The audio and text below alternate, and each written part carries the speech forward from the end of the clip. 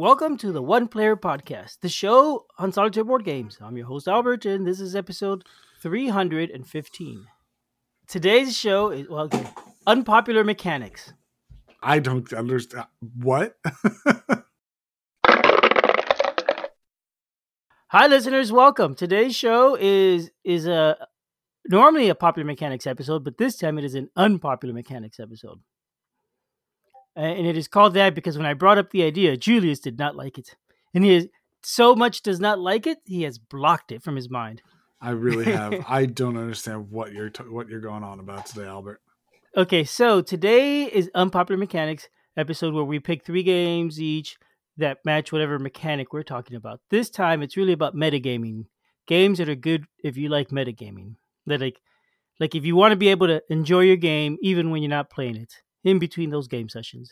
So things that come to mind are, well, in here, maybe I could just jump into my first one and give an example of a game where you could get more enjoyment out of your game than just the time from setup to teardown. How about the Lord of the Rings, the card game?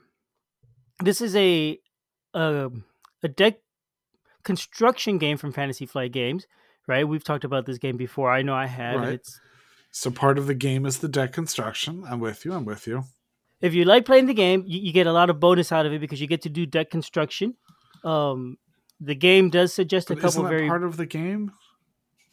No, it's not part of the game. It happens before you set up the game, really. Uh-huh. Right? You play your game, you win, and you lose, and then you lose maybe, probably you lose, and you say, you know what? This is hard. Let me try again. And you play again and you still lose. And then after a couple games, you say, you know what? This deck has a couple problems. These cards shouldn't be here. And you take them out and you put them some new cards and then you play the game again. And you say, oh, that's a little better. Let me tweak it this way. And you keep playing and tweaking. And it iterates over multiple plays. And you make, after a while, say, you know what? I really wish I had a deck that was themed around hobbits. I'm going to make a hobbit deck. So I'm going to be super pedantic. Go for it. If a game has like a drafting period before you start the game where you have to draft your deck, like say Resist, does that count as part of the game or not part of the game? I believe that is part of the game. What's the difference? You're building your deck before you start playing during setup. There are specific rules, I don't know, about governing how you do it as part of the play, and they don't call it part of the extra stuff. What do you mean they don't call it part of the extra stuff? They don't. You're the one who's making up this stuff. And you do it every time you play the game, right? Every time you play the game, you go through that process. Theoretically, you can also just use your previous deck. Okay. And in this one, it's entirely optional. You could just use your deck you made last week, or you can make a new deck every time, but I don't think anybody would make a new deck every time for Lord of the Rings. That'd be a lot of work. But, I mean, when you open up the box, you have to make a deck. It's part of the game. No, I mean, they do bring some introductory basic decks that you could use also. I think the Arkham Horror is the same sort of thing now. But you still have to make. You still have to go put them together. It's part of the setup of the game. Yes, but then once you've set it up and you're ready to play, you could keep doing this all you like. Right? Just like many games. Like, you can't tell me that part of the setup of the game is not part of the game. It's part of the game. I can and I do, Julius. And so, see, folks, this is why Julius didn't like this unpopular mechanics. Like, if you want to tell me that getting extra enjoyment out of the game, like I enjoy crafting organizers or storage solutions or extra bling or figuring out how to make my games nicer. So those are all things that I enjoy that are board gaming adjacent. They're still kind of part of all the board gaming experience, but they're not actually part of playing the game because I'm over here organizing stuff. I'm messing with the pieces. I'm adding more pieces. I'm making user summaries. I'm printing off things. Like these are not the game. They're nowhere near the game. But you're getting it. What do you mean I'm getting it? You're saying every single game that I've ever made an extra token for, or that I've made a user summary chart for, are unpopular mechanic of game outside of game? They qualify, but some of those are going to be better than others. Like some games you're going to say, oh, this game was, I was able to build this one thing for it or print out this one homemade card for it, and that was great, but that was it. Other games you could say, oh, there's so much content that I could make for this, or all these different bits are upgradable in different ways, and you get a lot more mileage out of the metagaming of it. So we're gonna start talking about which games have the best bling. That's what this is. Which games are the most blingable? Maybe for you. For you, I mean, I'm not going to go that route at all. Actually, I don't think. No, I'm not going to go that route at all. I've got 3 games picked out that are a little different. I don't want to go that route. Because for me, some of my most memorable creations were when I'm start making papercraft inserts, as opposed to just buying a for the whatever the Viking game is, but for the Odin's Feast for Odin, Feast for Odin. That has especially with the expansion, there's so much stuff and so much organization that goes into that. I have an actual 3D printed organizer. That's not a thing I made. I don't have any good memories of it. I bought it and I put the stuff in it. But many other games have papercraft organizers that I've gone through and I've made, most often to accommodate extra room or extra pieces, but they have papercraft organizers that I've sat and meticulously made, and I feel a sense of pride for those things. But I don't feel any need to go into those mostly because I don't keep the plans, and every once in a while they get ruined and I do them again and make them better. Huh. So that sounds like you're having fun with that, and you're like tweaking it and adjusting it to make it better. So what's a good example of that? A good example of a game that I made an organizer for. And then you find you want to tweak it and adjust it. I mean, I haven't. Usually it's a matter of looking and being like, I see all the flaws and where I made it the first time. I could do this better another time. And usually apply those skills or ideas to the next time I make an organizer and things like that. For the next game. So you don't have a specific game you want to suggest that might be fun to make an organizer for? Absolutely not, because it is a personal, yes, it is a personal process. It is a very personal thing. And my making, how many people are going to make papercraft organizers? I don't know anybody else, not a single person who makes the papercraft organizers that I do. Mm-hmm.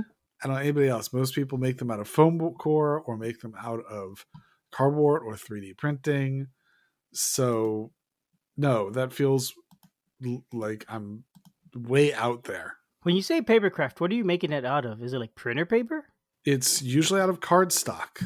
Cardstock, okay. It's usually out of cardstock. Occasionally it's made out of chipboard if I need something additional added to it.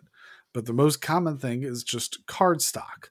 So a number of the Oniverse games, I've redone their inserts out of cardstock to accommodate sleeve sets in the box. So I've pitched the plastic organizers that come in there to give myself sleeved ones.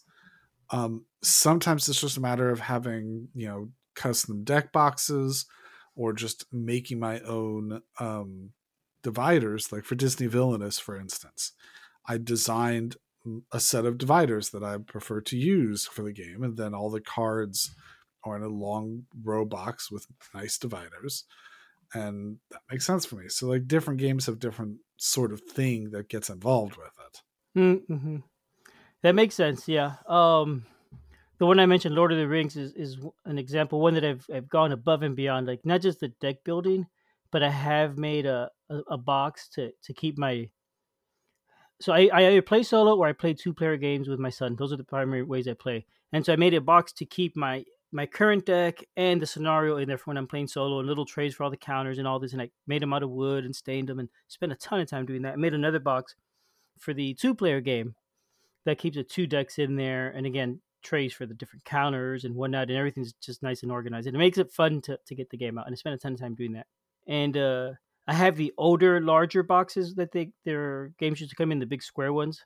They're like about 12 by 12, and I made a wooden insert for that. So it's just a couple slats, really, of wood to make dividers. So I could have 3 columns of cards in there.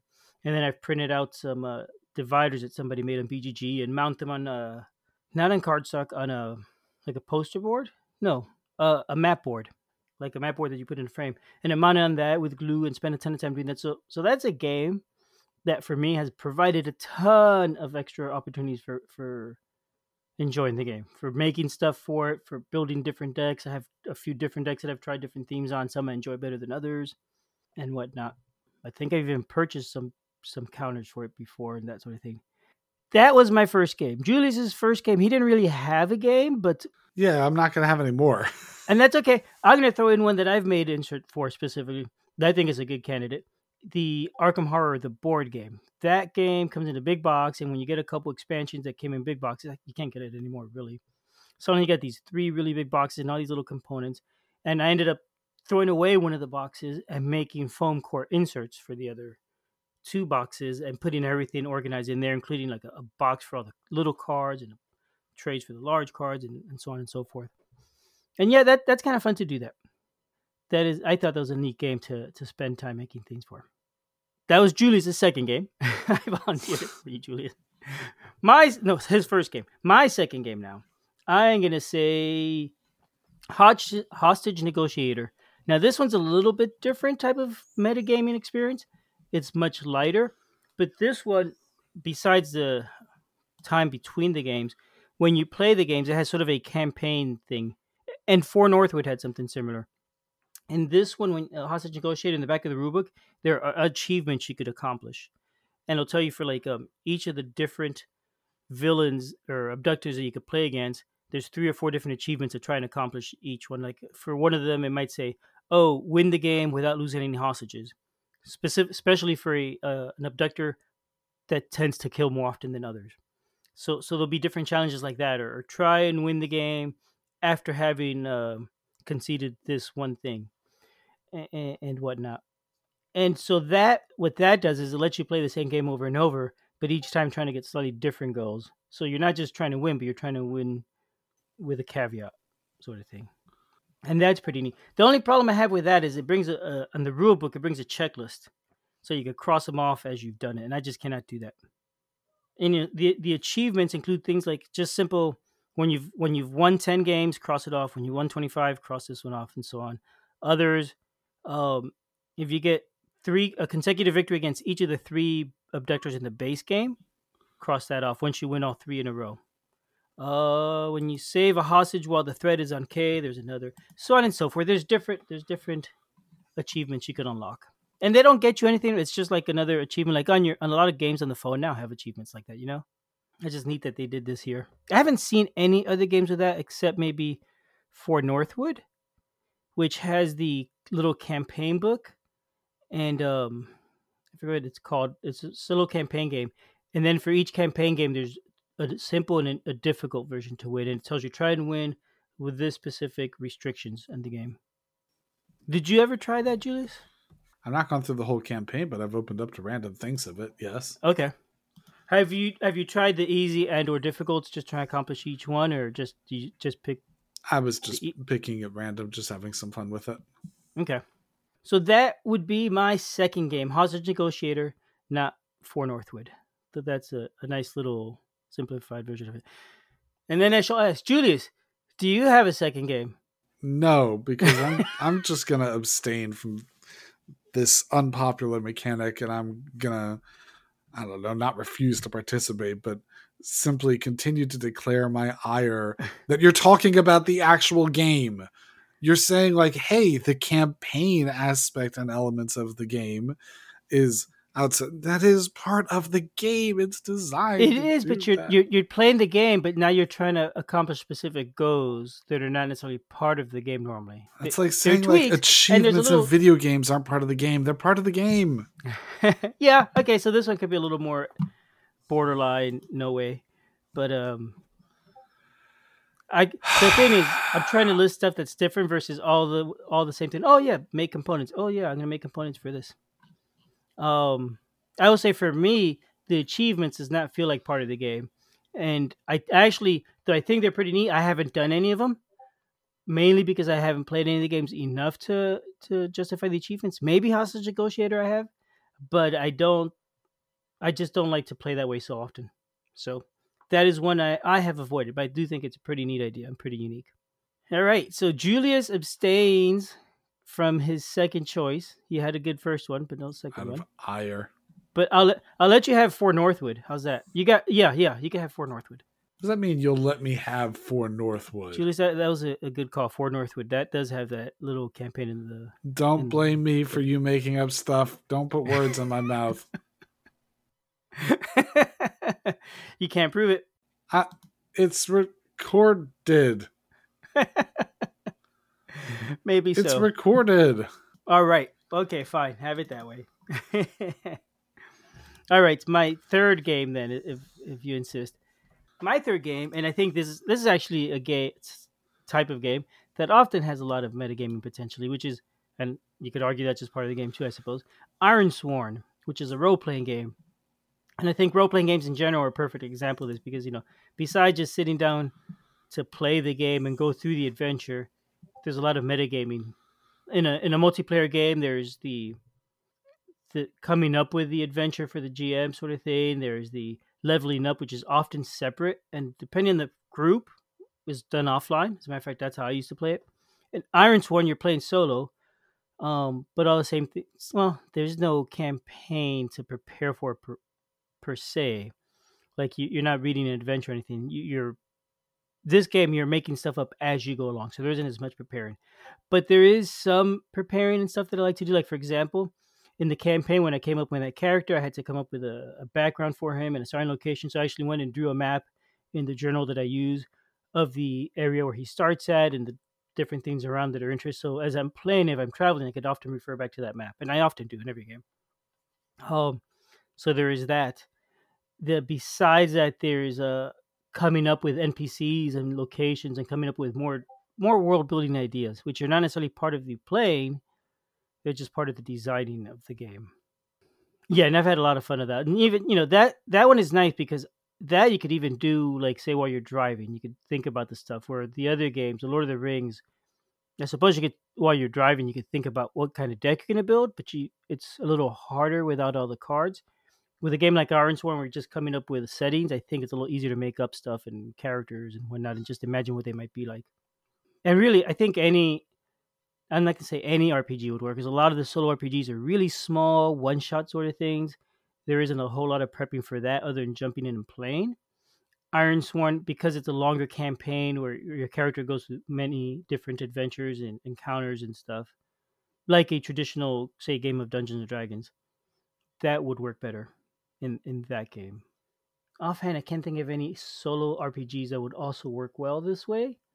Though any traditional multiplayer RPG that you play in solo should work. Dungeons and Dragons, Star Wars, any of these kind of things, Vampire the Masquerade, whatever. So yeah, there we go. That would be my third choice. Iron Sworn specifically, but really any role playing game that has an extended campaign. That's a lot of opportunity for gaming between the game, as I called it. Just doing hobby adjacent activities and pretending that you're not playing the game. Yeah, like like surfing on BGG, for example. Man, I love that surfing on BGG. Really makes. Oh my gosh, I I cannot get over you today, Albert.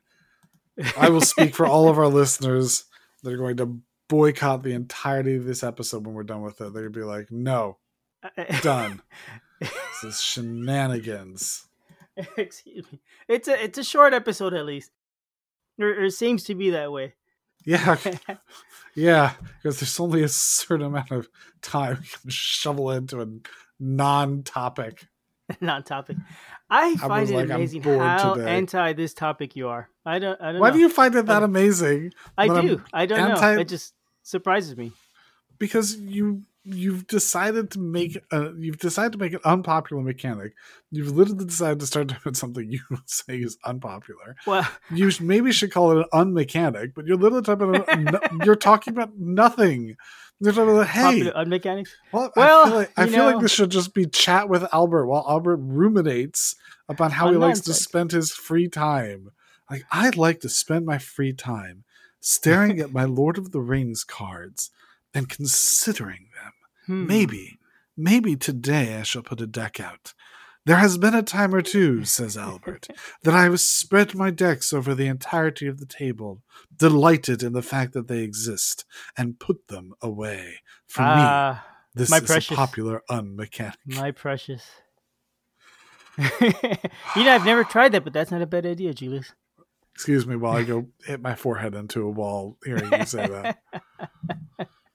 Oh my gosh. Do you really not understand where I'm coming from with this, Albert? I do understand where you're coming from. Yeah, I mean, I can see what you're saying. You don't consider this even separate from the game. In some of the cases, you don't consider it separate from the games. In other cases, you don't consider it really. It's not something to talk about in terms of solo gaming, I guess. It's not that it has to do with something in terms of solo gaming.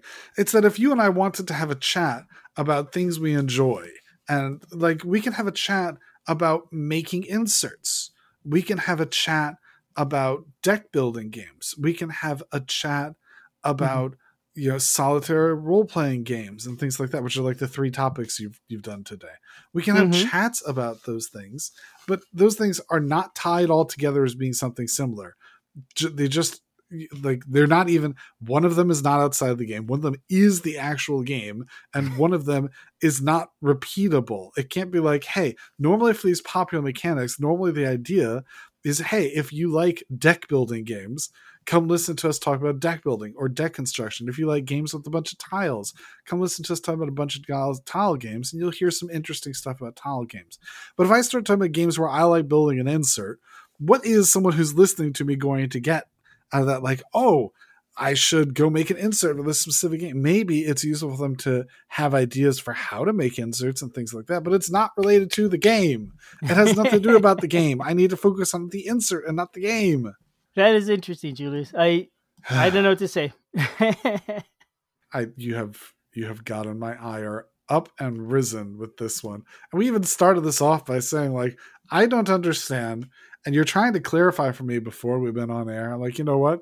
Maybe we should just have you clarify to me and everyone else at the same time, and maybe that will just be better. That's funny. And the more I describe it, the less you seem to understand where I'm coming from. That's really where it's coming from. Well, you win some, you lose some. That's how it goes. I am curious what listeners think, though. Am I talking nonsense? Is Julius talking nonsense? Is it somewhere in the middle? Now I'm really curious. Yes. Please let us know. Who do you agree with, Albert or me? Was this a nonsense episode to listen to? Or were you just laughing uproariously about the fact that I'm going at Albert on this one? Yeah, interesting. I'm laughing laboriously at it. Laboriously? Yeah. Uproariously, not laboriously. I am laughing laboriously means it's hard for you to laugh. It's a chore. But I'm enjoying the conversation. Well, I think, Julius, I've put you enough through this, and let's just get back to the game. Fair enough, Albert. I'm going to go play a game now. All right. We'll start for next week's game. Move on past this one. Bye, everyone. Have a good night, everyone.